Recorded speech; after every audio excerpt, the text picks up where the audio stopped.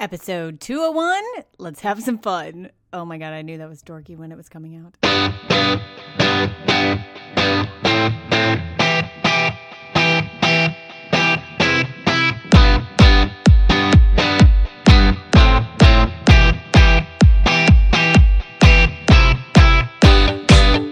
Hey, what's going on, ladies? Welcome to the Biz Women Rock podcast, your home for amazing, very real stories about phenomenal businesswomen in all sorts of different industries over all sorts of different parts of the world who are here to share the real stories of how they've grown their businesses so that you can take some practical ideas and go implement them in your business. Now, if you're just starting your business, there's an amazing resource that you can tap into. It's called How to Launch Your Brand Online. It is an ebook that I created just for you. If you want to make sure that your business is represented very well and very effectively in the online space, including on a website, on a blog, on social media, then being able to follow these very simple steps to be able to build up a customer base that is dying for exactly what you got, that's what this book is all about. Go find out more at bizwomenrock.com. Andrea Waltz is my guest today, and she is the co-founder of a company called Go for No. Believe it or not, she and her husband train and are professional keynote speakers for many different big-name corporations on the topic of Go for No, how to kind of reposition your whole mentality and attitude towards no so that you can actually make sales and move forward in your business. But to be honest with you, we actually barely go into that topic because that's a topic she gets interviewed on a ton of times. So if you want to hear more about her expertise, just go look up her name and you will hear tons of interviews about hearing no and reframing your mind with no for your business. What we talk about is Andrea's journey because she's had a fascinating one and what it's taken to really build up a successful speaking career and how, you know, at a certain point in her business with she and her husband, they completely shifted their entire paradigm of what they were focusing on. And there were some really great things and some really challenging things that happened in that moment, but where it's taken them since then. She and her husband have also authored many books. I mean, a whole handful of different books. One in particular, Go for No, has just shy of 700 reviews on Amazon. So, and she really talks about their content creation strategy and their marketing strategy behind getting their books out there. And so interesting, and we make sure to talk about this at the very end, is the fact that Andrea is kind of a monster on social media, man. And I mean that in a good way. She has tens of thousands of followers. She's got, I think, over 18,000 followers on Twitter, and her business page has over 20,000 likes on it. And I really asked her about how she engages her audience, and she's got some great, very practical tips on how to approach your social media so that you're setting yourself up for success so that you can actually get your people engaged, which I thought was very wonderful. Okay, let's get into it with Andrea. Andrea, what's going on, girl? Thank you so much for being on the Biz Women Rock podcast. I appreciate you being here. I am so glad to be with you, Katie. Absolutely. We are so excited and like giddy little girls because we just found out that we're like an hour away from each other. It's so rare that I'm actually speaking to anyone who's local for me. And you are in Orlando and I'm in Tampa. So woohoo, we could have met for coffee for real, man. This would have been nice instead of a virtual coffee chat. I know. We actually could have done a live in-person podcast. Well, foregoing that, I want to go ahead and jump right into your business story because I got to admit, I was really fascinated when I was doing my research about you and really... There are a lot of people who claim that they're speakers and that they have books, but like you are a speaker and you have books and you and your husband have produced a really powerful brand that really has a substantial following online and all sorts of different social media venues. So I'm really curious as to how you guys have done that, sort of what's behind the curtains of that. So let's start off first with how you even really got into the entrepreneurial space. Like what kind of stuff were you doing before you started Go for No? Like what did that look like? Yeah, it's a great question. Great way to start it off. Well, I was working as a general manager for LensCrafters. Richard was one of the training directors for the company.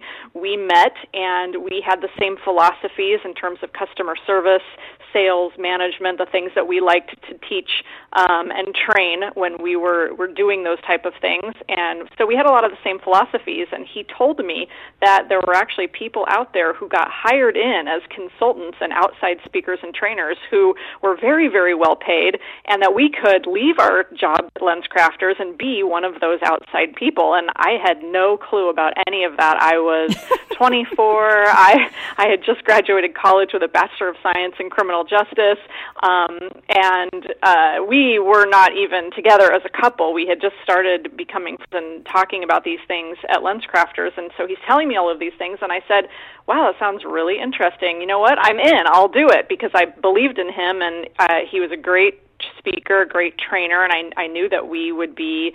I just had a wild optimism, I guess, and so and luckily very naive. So eventually we quit our jobs. I quit my job first and bought a fax machine, signed up for AOL, did the whole thing. This was back in the dinosaur ages, so very, very new. And we launched our business as speakers and trainers specifically for the retail industry. We had no idea what we were doing. We had no brochures. We had no business cards. Everything that we did was by ourselves, completely bootstrapping, just literally failing our way to success every day. And we've been doing that now for going on, well, I guess it's been like 16 years now. Wow. Okay, so apparently it's stuck. Apparently you kind of figured it out. You figured it out. You're kind of forced to.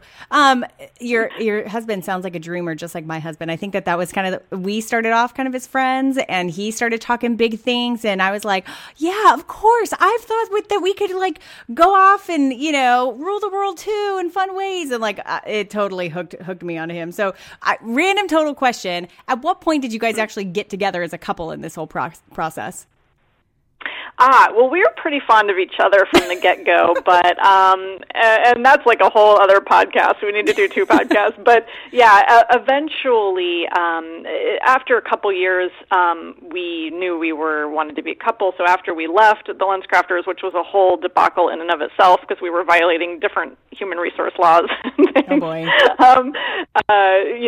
We left, and then eventually we ran off to Las Vegas and got married, and I decided to keep my last name, because from a marketing perspective, when we first started our business, for the first 7 years, Richard did all of the speaking. He was the speaker, the trainer of the two of us, and so I would do all of the sales calls, I would do all the travel. Well, it's funny, I still do all of that, but I was really marketing him, so we didn't want it to be, where I was clearly his wife with the same last name and all of that. We wanted to keep it professional. So, gotcha. But in 2007, when we kind of transitioned our business into a real specific niche topic, we decided that I'm super passionate about the topic, so we decided let's speak together, and so now we transitioned about 7 years ago to where we do all together on stage. Wow.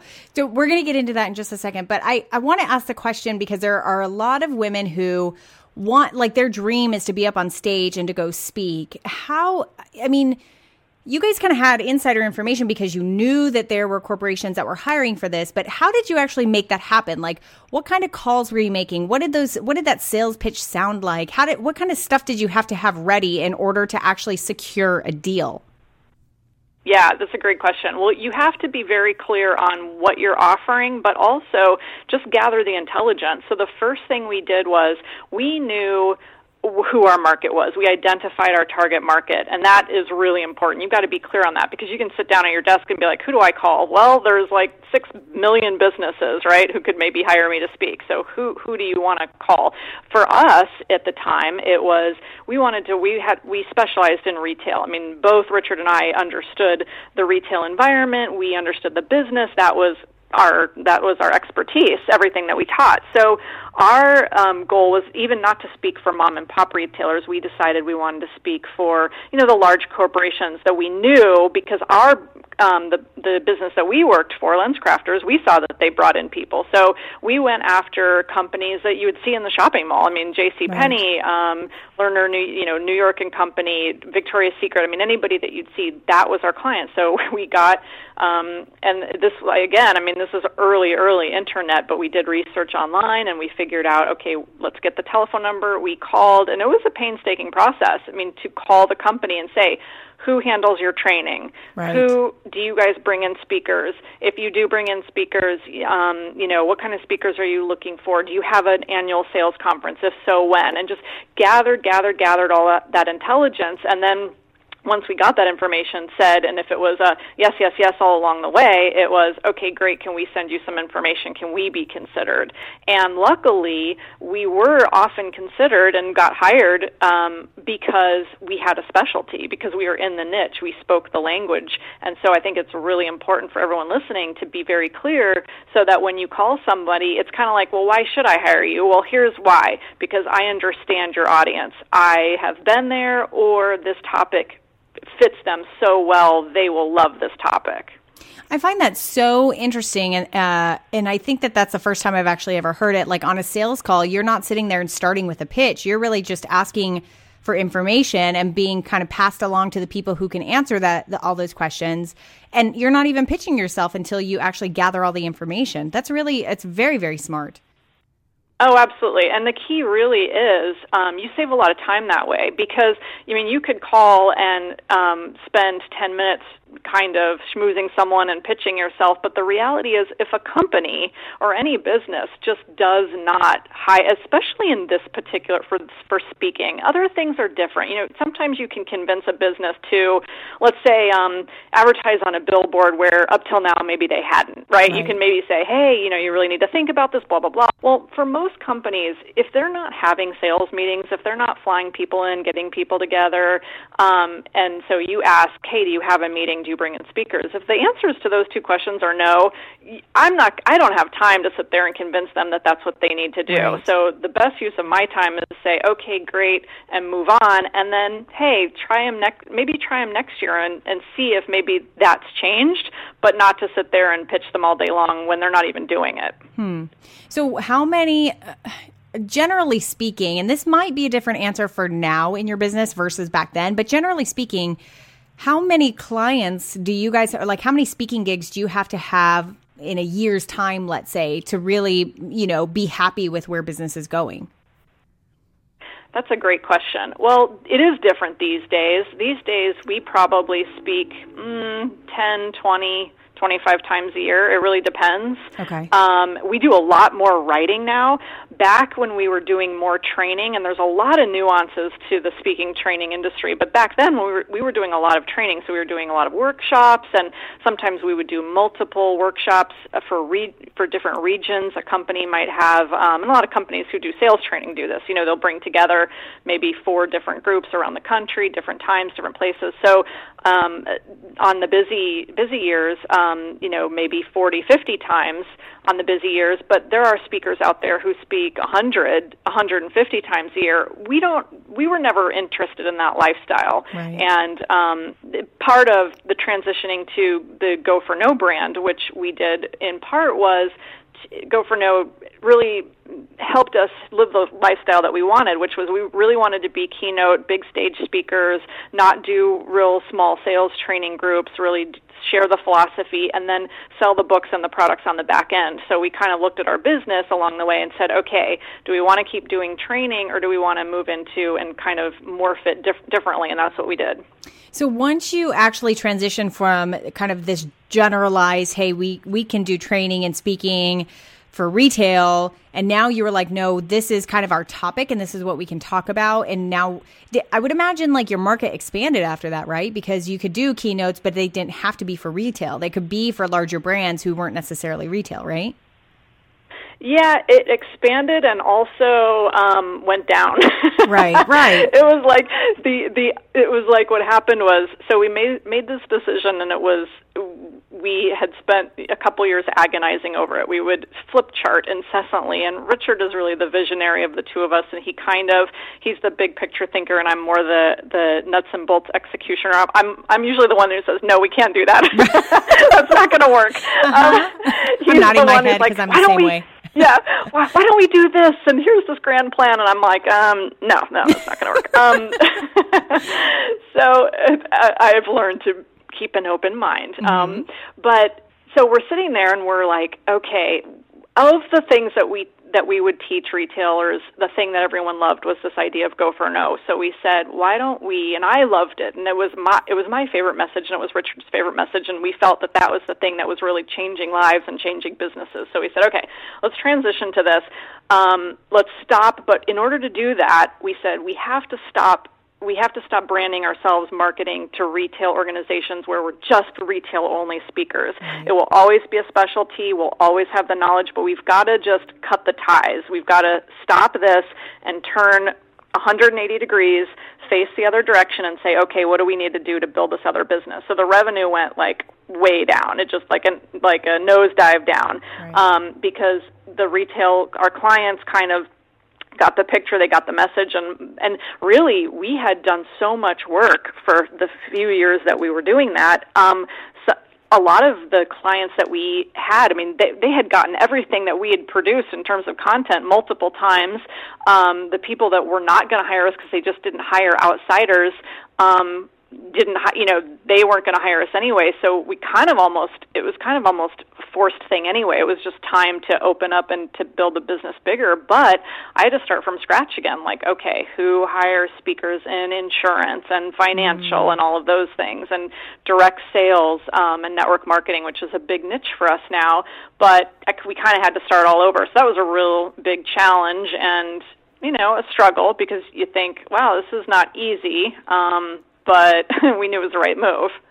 Well, how long did it take you to kind of get your feet under you with the new switch? And what really changed in addition to, okay, kind of your current pipeline was gone and now you had to build up a new one? Like, what else changed? Were your day-to-day activities a little bit different because now you were, kind of focusing on something else? Like, what happened in that shift? Well, at that time, it was 2007, and so two big changes. One, social media was starting to come online. I remember, I don't even think I had a Facebook page before I joined Twitter. I was an early adopter of Twitter, and so that was starting to happen. LinkedIn was up and running, and so I had those things to work with, which I didn't previously. But also, business owners, entrepreneurs have to know what their sales cycle is, meaning how long does it take before you can close that deal? And so for us, it took at least probably, I would say 2010 was kind of the sweet spot where everybody we had really made a big marketing push for the topic of what we were speaking about, not so much our niche industry. We weren't focused on industry. We were focused on topic and getting the message out and sending brochures and packages and making the phone calls and using social media. And so it took about 3 years because that's kind of how long the sales cycle is. It's like you call somebody and they say, yeah, we do hire speakers, but we've got our lineup for the next 2 years. So, you've got to wait 2 years before you even have a chance for that particular organization. And as I tell people, you've got to be in this for the long haul. It always takes longer than you think, especially to build a speaking business. It's one thing to have speaking, I think, as a part of your offerings and to speak locally and to use speaking to build, let's say, coaching clients or to build, a membership type group where you have people meet up and do different things. Whatever your model is, that's one thing. But building the speaking business takes a long time because it takes multiple contacts and years sometimes to have those things pan out. Yeah. What kind of stuff do you do in that space? Like, what kind of external resources do you rely on or have you learned to rely on throughout the years that helps you kind of build that out, either specifically for like your exact business or for you just generally as an entrepreneur that kind of help you continue to work on being better at this whole business thing? Like things that help us actually do the marketing process, or just different resources that we use? I guess just like outside, I am thinking specifically of like, do you have mentors who kind of help you look into something that you can't really see even though it's in front of your face? Do you have, like, do you go to like, are you part of any kind of group that will help you sort of stay focused on the long-term gain, even though it might be a 2 to 3 year long process? Like, is there anything that sort of externally really helps you sort of stay focused or kind of helps you grow? Oh, absolutely. Well, first of all, what I recommend to anyone who, whether you are a coach or maybe you're an author, there's all these, there's conferences with all of the top experts in that niche, right? They're the people that tell you how to publish online and how to use Kindle and all of those things. Or there's National Speakers Association. So for us at every stage, we have gotten absorbed and dig into everything that we've ever tried. So, for example, we had been members of the National Speakers Association for years and gone to the conferences and joined the local chapter and got involved and went to meetings every month and really studied the business of professional speaking. When it comes to writing and publishing, we've attended since day one of our business. We've attended, I remember the very first conference we went to was Mark Victor Hansen, who's one of the co-authors of Chicken Soup for the Soul. Yeah. He had a book marketing boot camp that we attended in Orange County, California. I don't even think we were in business yet. I think we were still actually employed. We go to these conferences. We study mentors. At one point, we sat down with the marketing expert of a really well-known speaker and picked his brain and learned a ton of information and confirmed a lot of what we thought, which was kind of nice. Sometimes you just have to confirm that what you believe is true from someone else. Just to know, like, when you sit in your office alone, you go like, am I crazy, or is this the way? Okay, wait, somebody else thinks that this is actually okay. That's great. Okay, whew. Yes. Thank God. Good to know. I can move on. Yeah. Yes. Those things are so important, to reach out and to get involved in those things. And yes, there's a time expense and a money expense, and I think there's a fine line also, because you can become someone, and we've gotten close to this, where you go to so many conferences and so many things, you're just so overwhelmed because you all of a sudden you're like, oh, I need to do video, and I need to have a newsletter, and I need to do this, and I don't have time to do any of it, and your head can start spinning. So you've got to make sure that you don't make yourself crazy, but going to those special things where those experts are there, it will save you a lot of time and heartache. So absolutely, we have done all of that and continue to study great marketers. Like Dan Kennedy is somebody that we study, because even his examples apply to things that are totally outside of what he's talking, the industries that he might be talking to, but they can apply to anyone. Yeah, exactly. I love that. You've mentioned it a few times now, and I really want to use this opportunity to highlight it. You and your husband have written like a slew of books. You guys are content creators like mad people. That's what I have to say. And it's not just, first and foremost, you wrote the book, Go for No, which in and of itself has just shy of 700 reviews on Amazon. And that is a huge number, by the way. So, it's hard to get 10 reviews on any particular book on Amazon. So getting almost 700 is a big deal. And you've produced, you have like a whole, I think it's a fiction book series, The Onyx Web. Is that fiction? Yeah. Okay. And then you have $1 Million Year, which is another fictional story, which is really cool. The Fear Factor, What Would Lincoln Say, Unlocking the Secrets of Retail Magic. You have so many different books. So throughout all of this, and these are books that you provide as like resources to people in your training, so that you've got a great back end to be able to offer people.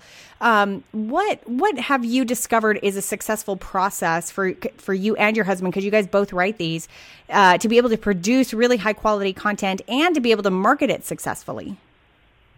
Well, we decided early on, the very first book we wrote was called Unlocking the Secrets of Retail Magic, going back to the retail niche, and we knew that retailers in general, whether it's a store manager or an executive with the company, don't have a lot of time to read a big book. So and even our fictional series is a ridiculously long, going to be a 3-year series, but the actual books are fairly small. But at the time, we said, okay, let's write something that's small, that's relatively inexpensive, it's an easy decision, and what our goal was from the beginning was to sell multiple copies. We didn't want to sell one book to one person. We wanted to sell 100 copies to the vice president of stores of the limited, or 1,000 copies. And so that worked really well. We had a great success with that book, but even before Amazon was even around, I mean, we sold those books by giving away free copies. We'd send copies to decision makers at the companies that we wanted to buy them, and oftentimes we'd have a little fax back order sheet because, again, this is offline. I love it.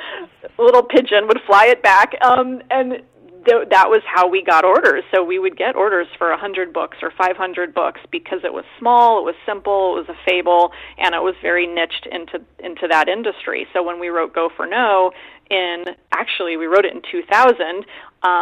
We wrote it, and we had the same model. It's 80 pages, very simple, one concept. We didn't attempt to say, like, okay, we're going to tackle the 12 steps of the selling process. We said, let's just take this one idea of helping people overcome fear of failure and rejection, which is kind of our signature thing. It's a thing that we would teach in all of the speaking and training that we would do, and it's what everyone loved. So we kind of blew that up into this little fable, and by keeping it small and by keeping it relatively small, relatively simple, relatively inexpensive, I think that's kind of been our secret and our model of how we can create a high quality product in a relatively short period of time. And then I think our other secret has been we have been completely persistent and never strayed from trying to get Go for No to sell 1 million copies. It's taken us 15 years to get to those 700 reviews, and I guess technically it's taken 7 years because we got on Amazon in 2007, and just we have given away thousands and thousands of copies of the book over the years to people that influence. That's another secret. So I think for most people, Katie, what I see is that they write a book, they spend a ton of time on this huge launch, and then after the launch it just kind of fades, and then they move. Yeah, and then they move on to the next thing. Yeah. And that's not good. Got it. So I am interested in this, obviously, personally, because I work with my husband in one of our businesses. How do you and your husband work together? What's kind of the structure that you guys have found works for you over all these years? Well, let me say it started off kind of badly. There were some tears and painful experiences because when we started, he had a consulting kind of a training business years before he got back into the corporate world. So he was clued into much more than I was of the world of business, entrepreneurship, everything else. I had no idea what I was doing. So oftentimes we would just have horrible conversations because I would just not have the business sense. So luckily that has since passed, and he doesn't have to worry about me.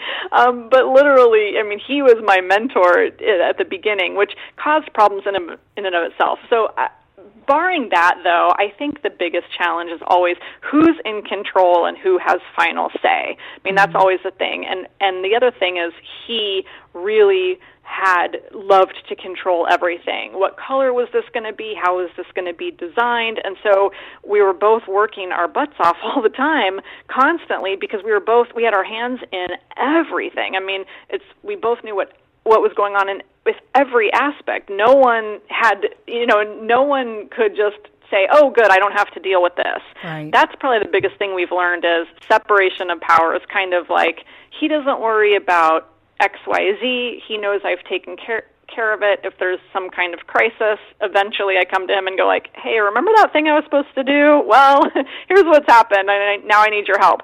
But he writes all of our first drafts. He's really the instigator of all of the writing. He does all of that to kick us off, and then gives me the main draft. So we found a great way to work together back and forth, but it's that giving up of control. And one of the realizations he had, luckily, one day was I said, hey, I'm going to send this letter out to the vice president of sales at this company. Can you read it? So he read it. He sat down. He spent a half an hour like changing it up and making all these fixes. And he's like, okay, here you go.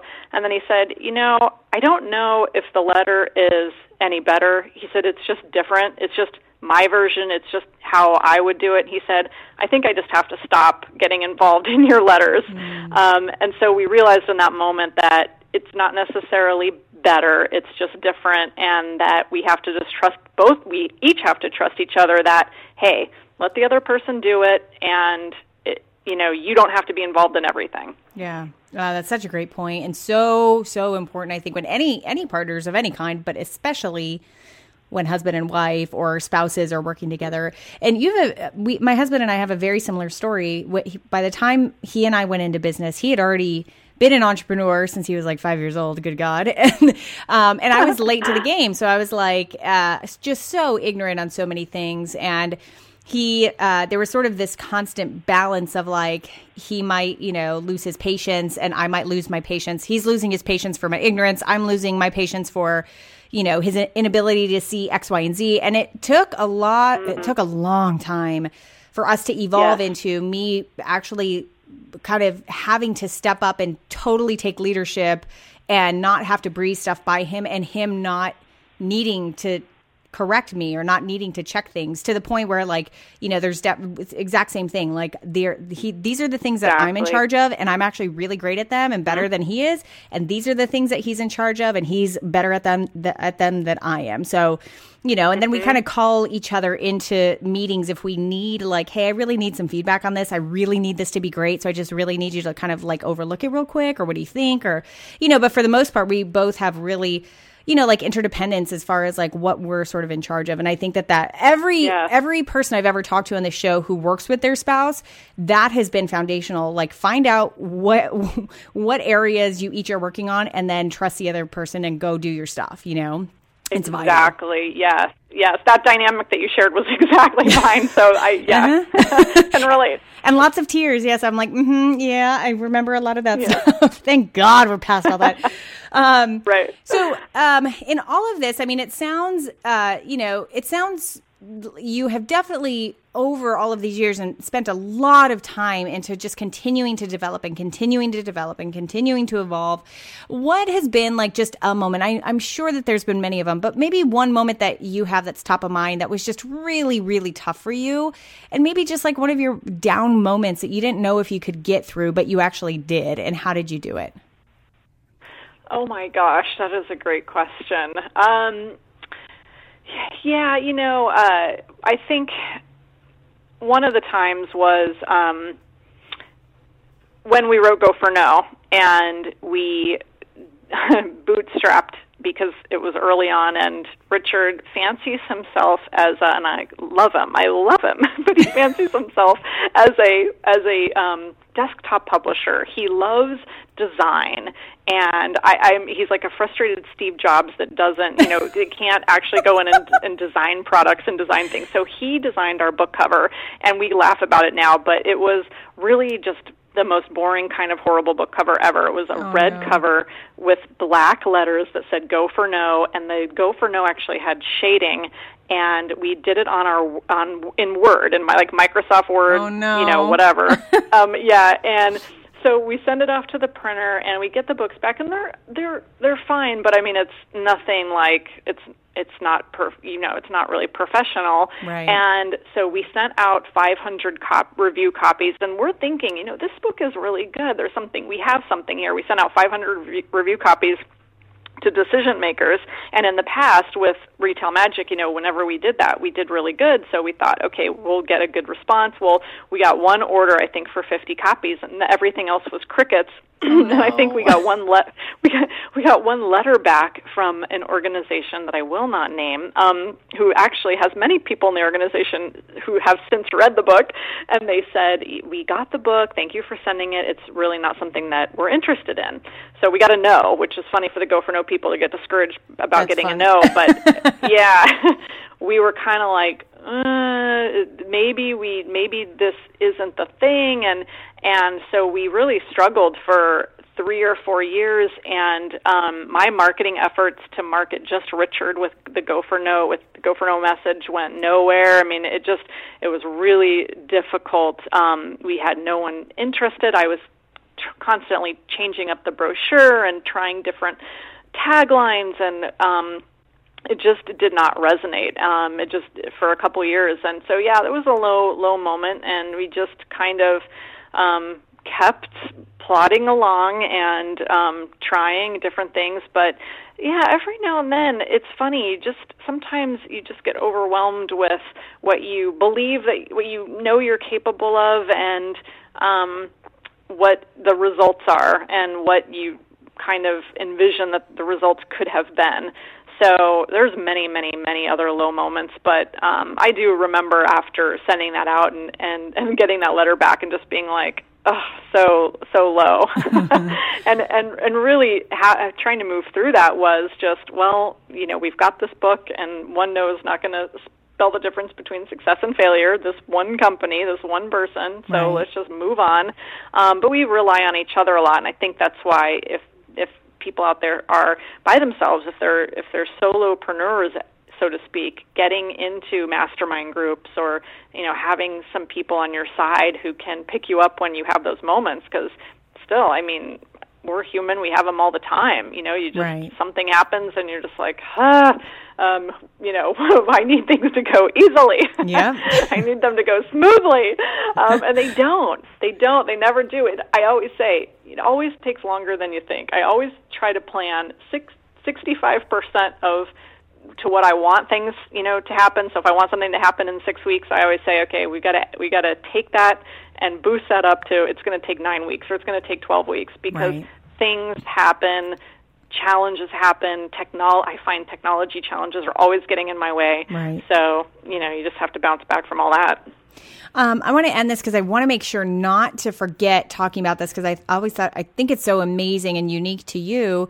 So I want to end this conversation about your strategies on social media. You have a huge following on Twitter. I think you have over 19,000 people on Twitter, and on your Facebook page, you have over 20,000 people, and you're very active on both. So what are some of the strategies that you have found throughout these years that really work for you to get engagement on both of those platforms?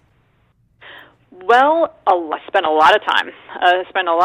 And one of the things is for example, Katie, our marketing assistant, will create the memes for me, which are, the little graphics with quotes and things. Mm-hmm. And I try to really have fun with our brand. And I didn't originally. I think coming from kind of a corporate background and not wanting to, wanting to take ourselves a little too seriously, I started then to have fun with the brand and to take our message and then to see, okay, how could we just have fun with this? So one day, I think maybe somebody said this to me online or something, and I heard somebody said, notivation instead of motivation, and I thought, oh my gosh, of course it's notivation. So everything that I do became doing notivation. So helping people, be positive instead of the typical motivation. Use notivation, and to do things that engage people. But with Twitter, for example, when I first joined, and I was an early adopter, so I did get in real early, which I just think is part of that. But it's really, I'm on it a lot. I'm on it at the post office. If I'm waiting in line, I'm at it in the grocery store, and I try to just engage people by replying, retweeting. I have a practice, which I've done for years, which is just kind of in my own head. Send out 3 original tweets a day of content of something. Make at least one of them businessy, like something maybe about myself or Go for No. Make something funny, and then 5 retweets. Engage with 3 people. Just rules of activity that if you do those little things every day, you end up after a while with meeting a lot of people online, having a lot of great conversations, and having other people share about you, not just you always sharing about you. Right. But it does take time, but not a lot. If you do focus on here's what I'm going to do: 3 tweets, 3 retweets, 5 replies, whatever. Just set something up and do that, and then you're done. Love it. Really, really love that. Well, Andrea, I want to thank you so much for sharing your story here on the Biz Women Rock podcast. It was truly a pleasure. Thank you so much. It was fun. So many great tips that I got from this conversation, and I'm just going to bullet point them here. Ready? There's quite a few of them. Number one, I love that she asked questions when she was making sales calls. So instead of focusing on giving the pitch right away and just hoping that pitch will convince this person who will bring it on to the next person, she just asked a slew of questions, of qualifying questions, to make sure that she was actually speaking to the right person. And this was actually, the topic was something that they are interested in, and it's, that they bring speakers in, and just making sure it was a good fit before she even pitched. It was such a great example of just question asking and getting down to it before you even put yourself out there so that you could be efficient with your time. I loved her experience about the shift that she made in her niche. I thought it was, as far as like shifting the whole paradigm of how her business is run. So instead of now generally doing speaking and training for the retail industry, she now could go for any industry, but it was a very niche topic. And that's an entirely different paradigm shift for her and her husband. And I love that she talked about the realities of that, the good and the bad. All of a sudden, it really cut off one pipeline, and now she had to kind of start from scratch to build another. She talked about educating herself and making sure that she was being involved at conferences, and I love that conversation. I'm a huge believer in just continuing to educate yourself. And then this was something really small that I thought was really brilliant, but her goal for her books was always to sell multiple copies to one buyer. So from the get-go, she was very clear that she wanted to be able to have, company X buy 500 of these books, and kind of structured her marketing that way. And then, of course, the social media strategy was great. How practical and how real was that?